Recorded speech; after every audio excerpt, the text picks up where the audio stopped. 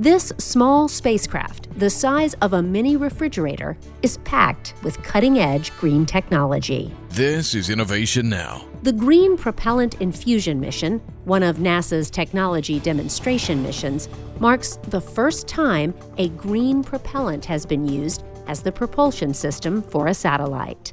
May Allen, Program Chief Engineer, and Ronald Spores, Program Manager, both from Aerojet Rocketdyne, explain some of the benefits of this technology. A green propellant is a propellant that is more environmentally safe and safer for human handling of the propellant. And it doesn't require the suits and everything that many of the propellants used today would require for safety. Green propulsion enables the CubeSats to be built in a smaller size because the propellant is very dense.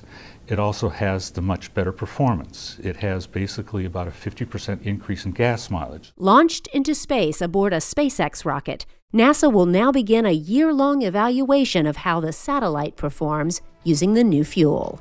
And once proven in flight, both NASA and commercial spacecraft could be going green. For Innovation Now, I'm Jennifer Pulley.